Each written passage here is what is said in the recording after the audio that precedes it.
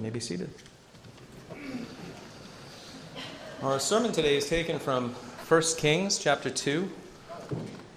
I'm going to actually be reading verses 1 through 11. Here, of course, we see, before we saw how there was an attempted coup to remove or make sure that Solomon never came to the throne by his older brother Adonijah, the oldest of the surviving sons of Solomon. But the surviving sons of David. David had not promised that Adonijah would sit on the throne. He had promised that Solomon would sit on the throne in keeping with God's desire. And we're going to see how it would be that Solomon raises up the temple that David desired to build, but it was not his to do so. Before we turn to the word of the Lord, though, let's go to the Lord of the Word and let's ask him to help us. Oh Lord, we ask that you would give us insight and understanding as we look to your word. Help us to divide it aright. Help me, O Lord, to explain it to your people. As Ezra, the priest, read the word of God, the Levites explained the meaning of that word to the people that they might have greater understanding. Let me be like that, Lord. Let me also speak prophetically in this time and this place. O Lord, may I declare the truth. May I open up the way of salvation to those who are in need of it. And may those, O Lord, who are stubborn and resistant have their will broken. Lord, may it be that the ice is melted. Lord, even if the clay must be hardened, we pray, Lord, that hearts would be changed this day. Help us who know you to look with new wonder at what you do, the way that you order things, and be truly grateful for it. And also help us to be sober. This passage causes us to reflect upon our end. The day will come when we will be like David. And help us, O Lord, to have words to speak that are as wise as those he spoke to his son. Help us to be setting things in order now so that when the day comes for us to depart, we will be ready. We pray all these things in Jesus' holy name. Amen. Amen. 1 Kings chapter 2 and verses 1 through 12. Now the days of David drew near that he should die, and he charged Solomon his son, saying, I go the way of all the earth. Be strong, therefore, and prove yourself a man, and keep the charge of the Lord your God to walk in his ways, to keep his statutes, his commandments, his judgments, and his testimonies, as it is written in the law of Moses, that you may prosper in all that you do, and wherever you turn, that the Lord may fulfill his word, which he spoke concerning me, saying, If your sons take heed to their way, to walk before me in truth with all their heart and with all their soul, he said, you shall not lack a man on the throne of Israel. Moreover, you know also what Joab, the son of Zeruiah, did to me, and what he did to the two commanders of the armies of Israel, to Abner, the son of Ner, and Amasa, the son of Jether, whom he killed. And he shed the blood of war in peacetime, and put the blood of war on his belt that was around his waist, and on his sandals that were on his feet. Therefore, do according to your wisdom, and do not let his gray hair go down to the grave in peace. But show kindness to the sons of Barzillai the Gileadite, and let them be among those who eat at your table. For so they came to me when I fled from Absalom your brother. And see, you have with you Shimei the son of Gera, a Benjamite from Bahurim, who cursed me with a malicious curse in the day when I went to Mahanaim. But he came down to meet me at the Jordan, and I swore to him by the Lord, saying, I will not put you to death with the sword. Now therefore do not hold him guiltless, for you are a wise man, and know what you ought to do to him. But bring his gray hair down to the grave with blood. So David rested with his fathers and was buried in the city of David. The period that David reigned over Israel was 40 years. 7 years he reigned in Hebron, and in Israel and in Jerusalem he reigned 33 years. Then Solomon sat on the throne of his father David, and his kingdom was firmly established. The grass withers and the flower fades, but the word of our God will stand forever. Well, obviously, as we begin this section of Scripture, we start off with David doing what we all must do one day. And that is, of course, to die. David here is dying. Now, I must tell you, as a pastor, for the past 20 years, it's been my calling to see many people die. Some I have seen die well in the Lord, and others I have unfortunately seen die poorly. One of the things that I see again and again amongst those who are dying poorly, who are not ready to die, is a desire to avoid the very fact that they are dying. It is almost as if they delude themselves enough, if they push it away, if everybody around them denies that it's going on, that suddenly that delusion will come true. I remember once visiting a man who was dying without Christ, and you could tell that he was only a few hours from death at the very most. He was gasping. His body was spent. His lungs were not going to sustain his body very much any longer. And I wanted desperately, I was invited by a relative to go and see him, but I wanted desperately to be able to share the gospel with him. But the first thing that I had to tell him was that he was dying. As soon as I mentioned the fact, though, that he must soon die, his relatives became visibly angry. One of them said, "Oh, no." And they shooed me out of the room. "Thank you for coming, don't come back," in essence. A few hours later, that man died, surrounded by relatives who were determined not to let him know that he was dying and doing him no good whatsoever. Apparently, all they wanted was a superstitious talisman to stand by, like I've heard many of the airborne guys used to want to sit closest to the chaplain on the plane, as though somehow that would protect them from injuries on the jump. I'm sorry, James, that doesn't work, but there you go. Or to pray that at the end, when this man is facing the end of the course of his life, getting to the edge of the river, the very place that they would be someday themselves, and had no more strength, and whose body was visibly failing, they wanted me to pray that somehow he would have a little bit more life on this side of glory. But that's not the case. And I pray from my heart, honestly, the bottom of it, that you would not do that when it comes time for you to die. Do not push off the idea that you are dying. Do not delude yourself, and certainly don't delude your relatives when that is the case, but rather press them to be ready for that moment, as you who know the gospel surely can. Ready them for what is to come, and make sure that they know where they are going. And if you are the one who is dying, then have words that are fitting in that moment. You don't have to sit and prepare them long in advance. It'd be rather odd. I've never actually seen somebody on their deathbed take out a piece of paper and go, I have some things to say to you, that kind of thing. But rather, I have, and I'll share with you in a little while, I have seen people say some wonderful things, I believe with the nudging of the Holy Spirit on their deathbed in my time. Now, in this case, of course, David knew he was dying, and praise God he didn't delude himself. He was said to his son, "I go the way of all the earth." He was about to depart, and he knew it. And so he is concerned in these verses, obviously, to fulfill one final task. Before he dies, he wants to give one final charge or exhortation to his son Solomon, who will be continuing now to rule the nation, following after him. In 1 Chronicles, chapters 28 and 29, and I want to encourage you to read that today. Read 1 Chronicles 28 and 29. You will find in those chapters a record of the last public speech that King David gave after Solomon had been installed as his successor. He had spoken to the assembly of Israel, and he had spoken to Solomon in those moments, and he talked about how it had been his desire to build the temple, how he was not going to be able to do so, but how God was making it possible for Solomon now to build the temple, and he would talk about all the preparations he had already made to do that, particularly the plans for the building of the temple. But here we have a more intimate picture, don't we? We have this picture of a father speaking his final words to his son, giving his final instructions to him.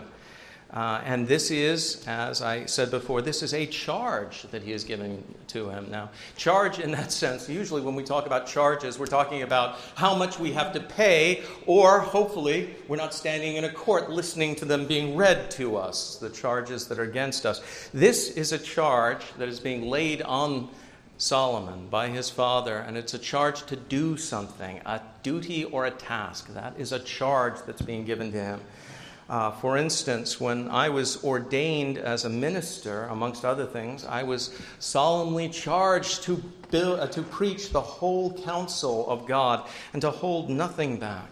And I have striven to do that since that time. I have occasionally thought of the day of my ordination, the vows that I took, and the things that I was told to do regarding you. One of the things that I always think of when I come up here is, of course, James' warning in James 3:1, let not many of you become teachers, because you will be held to a stricter standard. And what, of course, Paul said to the Ephesian elders, how he had held back nothing that was profitable to God's people, but had taught them and instructed them from house to house. Now here Solomon is charging his son. His charge has 3 parts. The first part regards his present and future character as the king of the nation. The second part regards his piety and his love of the Lord. And the third part of this charge regards doing justice as the king of Israel. So the first thing that he tells him is very startling, but very good. He tells him, Solomon, be strong and prove yourself a man. Now, I must say, because today I'm not even sure we understand what that means. Be strong and prove yourself a man. Certainly our society seems to have forgotten what those words mean entirely. He is not saying, let's just move the things that he's not saying. He's not saying, Solomon, go to the gym and get ripped, really buff, 6-pack abs, and you'll be ready for anything they throw at you. That's not what he is saying. He is not saying get physically strong. And he is not telling him, Solomon, you must be a mighty warrior and be ready for everything in that, particular field. I don't know why I'm doing a Schwarzenegger voice, but I'll leave it there. He's not telling him to become Conan the Barbarian or anything like that. David, admittedly, even as he's dying, he's an older warrior, and yet he had named his son Shlomo.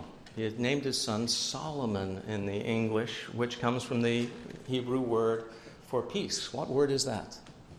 Shalom. Same root. He had named his son after his hopes. He wanted him, obviously Solomon, to be a king who wasn't afraid of war, but at the same time who reigned in peace and yet was strong at the same time in the midst of it. We used to say strength or peace through strength, and he was hoping that his son would reign, obviously, over a kingdom in peace, but a kingdom also that was strong. But if the kingdom was to be strong, then the man at the head of the kingdom had to be strong. And he had to set the example in leading his people. I think we have forgotten that, haven't we? That the leader of a nation is supposed to set the example. He's supposed to be, although the best of men are men at best, as I often say, and yet our leaders are supposed to be people who set a good example for us, who have stronger characters than average, who are more pious, who are better able to think through things, who are calmer and wiser. That's why they're supposed to be our leaders. He is calling upon Solomon then to be an example for the nation, a man who has strength of mind, who is clear thinking, who is patient, who doesn't get nervous when he's faced with a problem and fall apart. He is calling upon Solomon to be a man with strength of character, a man who's simply not personality, a glad-hander, a typical politician from the current age. He's calling upon him to be a man who's a statesman from another age, a man who will stand firm and do the right thing, even if his people want him to do the wrong thing. He's calling upon him to be a man also of courage, the courage to do what is right when it is difficult, and to continue to persevere in a good cause, even when it costs you. He wants him, obviously, to be strong in the sense of not being a man-fearer, a man who is constantly putting his finger in the wind and figuring out which way it's blowing and then going in that direction. He does not want his son Solomon to be a weather vane. Now, how will Solomon do that? He is, after all, just a man, and he's very young when he takes up the kingship. There is an old tradition, I don't believe it, but there's a tradition that he was only 12 when he became king. I seriously doubt that was the case, but we know he was young. Regardless, Solomon is being called upon to do something that's almost impossible for men. How then will he do it? Well, what is impossible with men is possible with God. And so Solomon is being told, walk by faith. He's being told that he must walk in the way of the Lord. He must follow the Lord's commandments. It is only if he does so, it's only if he's a pious man, a godly man, a true leader, that the nation will prosper. It's the only way he will prosper, if the Lord is with him. And if he is with the Lord, walking in the pathway that the Lord would have him walk. Now, it takes, I must tell you this, and you should know this, living both in this age when David was giving his final instructions to Solomon and in our age today and in every intervening age, it takes a man who is strong and faith-filled not to be pragmatic. What is to be pragmatic? It is to do what seems to be the easiest course that will produce the best results. Pragmatism often leads us, though, to do that which is directly against what God tells us to do. Because God doesn't always tell you. In fact, it's seldom the case that God says, take the easiest route to any particular solution. He does not want us to be pragmatic, and he does not want Solomon to be pragmatic. He also does not want Solomon to give in to his desires. A man who takes advantage of everything that is thrown his way, regardless of whether or not it is good. A man who follows every carnal inclination is not going to be a good leader, either in the family, in the church, or in the nation. And so Solomon must learn to subdue his nature. He must also do these things if he will rule well. And as I've said, he cannot follow the crowd.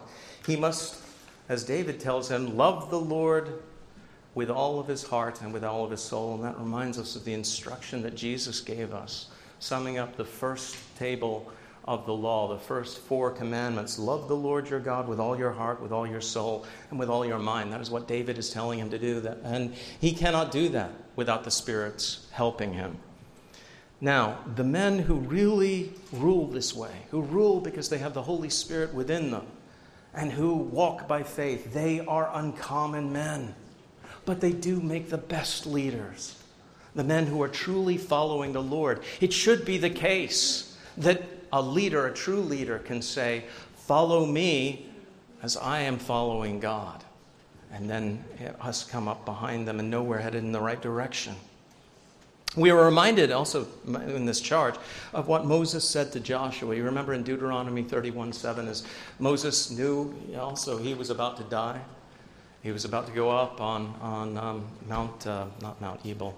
I forgot the name of the mount, but it was the mount upon which you could see from the plains of Moab into Jerusalem. And he was going to die there. He knew that his end was coming. And he wanted Joshua to be ready. So he said to him, in the sight of all Israel, be strong and of good courage, for you must go with this people to the land which the Lord has sworn to their fathers to give them, and you shall cause them to inherit it. You must be a man of courage. Moses had spent an entire book, you remember, charging the people to walk in the ways of the Lord, to walk according to his counsel. It's only if you do that that you will be a true leader. And we see that Joshua was a true leader. Why? Because he loved the Lord and he loved his word. And then we see that David, he also calls him to do some difficult things. He charges him to do justice. And he sets 3 cases in particular before him. Now, I've got to tell you that as you read commentators, at this point, things kind of fall apart in many commentaries. There's a lot of commentators who treat this section immediately after he gives him the moral instructions to be strong and a man of courage, as though David suddenly becomes very carnal, as though he suddenly becomes Don Corleone speaking to Michael in the garden, in The Godfather. There's some people you're going to have to take care of. That kind of thing, and it's a very fleshly approach, unfortunately, to the situation, and I don't think it's right. It's not right at all. Bear in mind, and this is very important to remember, that David and Solomon, yes, they were individuals, they were mere men, they weren't like Christ, David's greatest son, but they were both anointed to serve as kings of Israel. And they were appointed in that power by the Lord. And as Romans 13 tells us, they were given the power of the sword in order to subdue Israel. And it was their job to render justice, not for themselves, but for the people. So David, the divinely anointed king, the Messiah, or that's a small m, not the Mashiach, the one who is the actual Messiah, Jesus Christ, but the assigned and anointed man of God, he was the representative of God at the head of the kingdom. And to attack David was therefore to attack God. To go after him was to insult the Lord. And this is why we see David understanding the importance of the Lord's anointed and the head of the kingdom. You remember David had several opportunities to raise his hand against Saul. And I mean, in one sense, we would all understand it. Saul is chasing him. Saul becomes homicidal, unbalanced towards David. He understands, in one sense, that the kingdom has been given by God into the hand of David, and therefore his own line and his own sons, Jonathan in particular, will not be taking over as a king, and he gnashes his teeth against it. He wants to do whatever he can to prevent that from happening. So he tries to kill David repeatedly, and the Lord delivers Saul into his hands. Twice he had opportunities to kill him that he doesn't do. Why? Because to do so would have been to have raised his hand against the Lord's anointed. Perish the thought that he should do that. An attack against the Lord's king is an attack against the Lord, he thinks in his mind. Now, men had essentially attacked him, undermined his dignity. Two in particular that we're going to see, Joab and Shimei. They had cursed him, and in so doing, they had cursed the Lord. They had shaken their fist against the Lord and his power. And so he tells Solomon about them, and he urges him to take justice in his case. Let's talk about Joab. Who was Joab? Well, Joab was a man who was very close to David. He was a relative of David. He was therefore part of his family.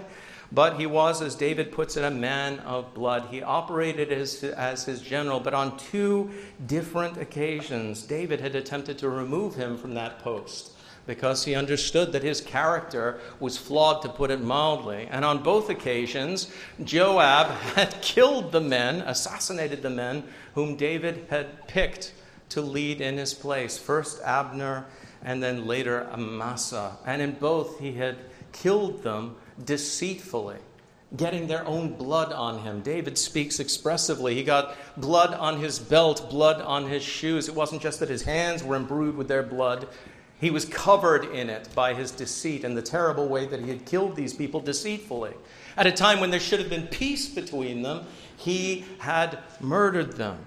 And he had brought disrepute, therefore, upon David. If Joab was a murderer, if Joab was asserting his political will in this place, wasn't he acting for David, was what everybody thought. No, I did not order that these men be killed by him. He took these things into his own hands.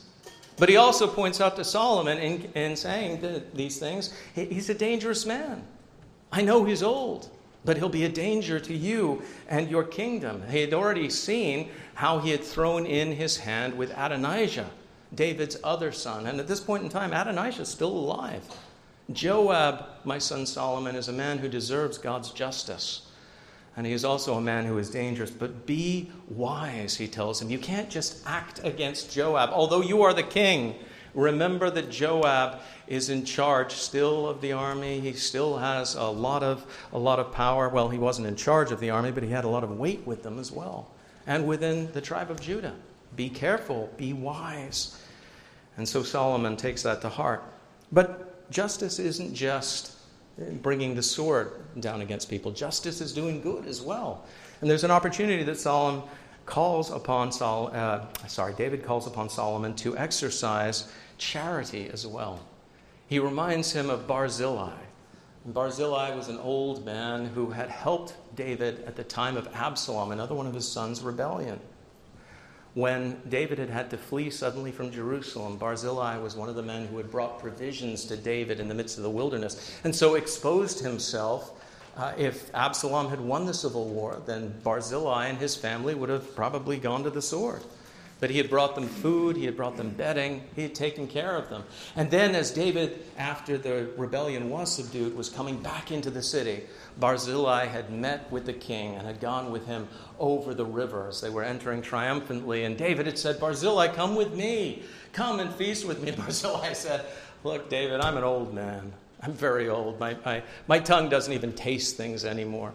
My kids tell me that at the rate that I'm consuming sriracha, I'll probably be like Barzillai by the time I'm 60. But in any event, Barzillai was much older than that. And he said, I don't have any joy in feasting or any of those things. It's enough for me that you are being restored. But, said Barzillai, remember my son.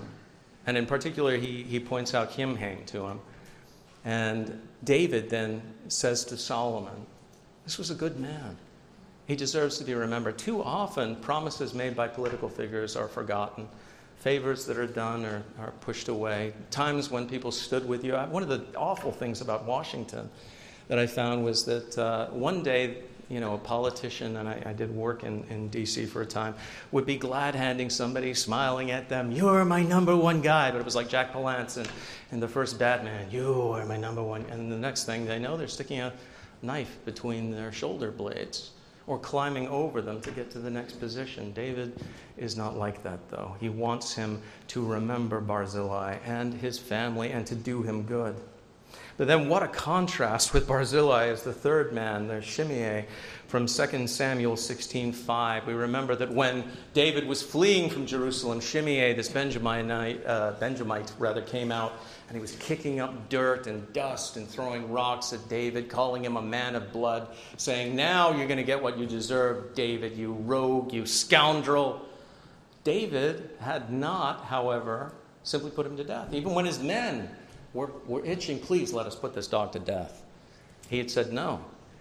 And then after the rebellion, David had said, I'm not going to kill you. But he remembered what Shimei had done, and he warned Solomon, this too is a dangerous man. If he turned against me like that, he'll turn against you as well. And he dwells within Jerusalem. And so what Solomon will do with him, we'll see, is he's going to put him under house arrest, and we'll see what happens there. But again and again, we see David warn Solomon against these men and said, justice needs to be done. And we will see how providentially that happened. Now, I want to give you 3 applications of these things in your own life. The first is this. We live in an age where softness and effeminacy are the rule of the day, even for men. We are teaching our children to be soft, to be victims, to claim oppression. I am amazed, appalled. I remember I saw, and obviously life should not be lived by memes, but I saw a picture of a kid jumping, and it's kids. Before your parents get angry with me, do not do this. I am not saying go home and do this. A kid jumping a dirt bike on a homemade ramp over 4 of his friends laying flat in front of it. Okay?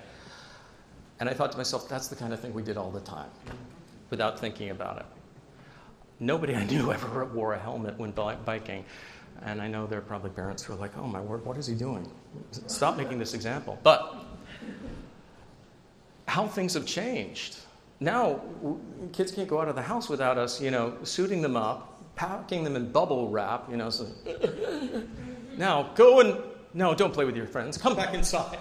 Sit in front of the electronic device for a few more hours. That kind of thing. We are teaching our children to be soft. And we ought not to be, obviously. We need men who are not just physically strong. There are a lot of guys. This town is filled with men, and this is a sad thing. I hadn't really seen it like I have here. Men who were strong physically, but weak in terms of their character. Weak, certainly, in terms of their morals and their religion. We need men who are, regardless of how strong they are physically, we need men who are men of character, men of worth, men of piety, men who will stand firm in the evil day, men who know the Lord. Now, you are not being charged this day by David, but you have been charged by the Lord. Men, I'm speaking particularly to you in this moment. You remember how when Paul was concluding his words to the Corinthian congregation, what he said, he did not say play the victim. pretend that you have all these conditions and so on, and that you can't take care of yourself, and then say, everybody be nice to me, that kind of thing. And then give in to all of your desires. Do everything wrong. He said, what did he say? Watch, stand fast in the faith, be brave, be strong. Now, your body may be weak. Your physical stamina may not be much. You may be afflicted by all manner of disease, but that does not mean that you cannot be brave. It does not mean that you cannot be strong inwardly. The kind of man who is willing to say no when there is injustice and evil. The kind of man who is not giving either this salute or this salute when everybody else is. Who's willing to bear the burdens, who's willing to be a man of responsibility, who is willing to do the right thing when it costs him. Those are men who are in short supply, but we so need them, not just in the nation. I'll tell you 2 other areas where we desperately need men of strength and courage, men who are really men. We need them in the church. We are feminizing the church, and that by design. And we have made a situation in which men are no longer true biblical leaders within their families. And we desperately need them as well. Men who understand the importance of being the vice-regent of God and saying not, Daddy's will, do it because I say so, but rather instructing people in the right way and then saying, this is the word of the Lord. And knowing the word of the Lord. And when we correct our kids, not merely saying, I'm doing this because I want it, but rather, I'm doing this because the Lord instructs me to. And therefore, setting the right example for them. But to do that, we've got to be men of piety ourselves. Men of conviction. You know how useless it is to tell a kid to do something you don't do and won't do. I remember it was a surreal conversation. I remember having a conversation with a parent who didn't understand why their child had gone so off the path. And he made the point, he said, we dropped him off for church every Sunday. Well, I don't get it either. What lesson was he actually learning on Sunday? Church is for children. And I'm not a kid anymore. Now for the adult stuff. That must not be the case. But what is then, we live in an age where people talk about toxic masculinity, which is probably one of the most overused and ridiculous phrases that's ever been coined. And we live in an age where being strong, especially in this environment, is associated with being a warrior. Well, what does it mean to be strong and to be a man of God and not be a warrior necessarily? It is possible to be a man of God and a warrior at the same time. But what does it look like when you're not necessarily serving in the armed forces or an emergency, fireman or an EMT or a policeman or something like that, where you have an opportunity to prove your courage on a regular basis? Well, I'll give you an example from Fox's Book of Martyrs. And these were 2, obviously, men of the cloth, reformers, English reformers, at a time when to be a Protestant was a death sentence under Bloody Queen Mary. And they were Latimer and Ridley. They brought a bundle of wood kindled with fire and laid the same down at Dr. Ridley's feet. Keep in mind, these were men of learning, to whom Master Latimer spoke in this manner. Be of good comfort, Master Ridley, and play the man. We shall this day light such a candle by God's grace in England as I trust shall never be put out. And so the fire being given unto them, when Dr. Ridley saw the fire flaming up towards him, he cried with a wonderful loud voice, In manus teus Domine, commendo spiritum meum, Domine recipi spiritum meum. And after repeated this latter part often in English, Lord, Lord, receive my spirit. Master Latimer crying as vehemently on the other side, O Father of heaven, receive my soul. Who received the flame, as it were, embracing of it. After that he had stroked his face with his hands, and as it were bathed them a little in the fire. He soon died, as it appeareth, with very little pain or none. And thus much concerning the end of this old and blessed servant of God, Master Latimer, for whose laborious trials, fruitful life, and constant death, the whole realm hath cause to give great thanks to Almighty God. That was a strong man. He was old and frail in body, but he had a courage beyond the human. Why? Because he had the Holy Spirit dwelling with him. He knew the Lord, and he was determined to honor God.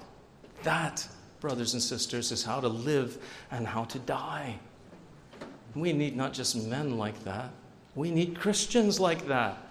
Christian men, Christian women, and I dare say Christian children who will stand fast, because we live in an evil day too.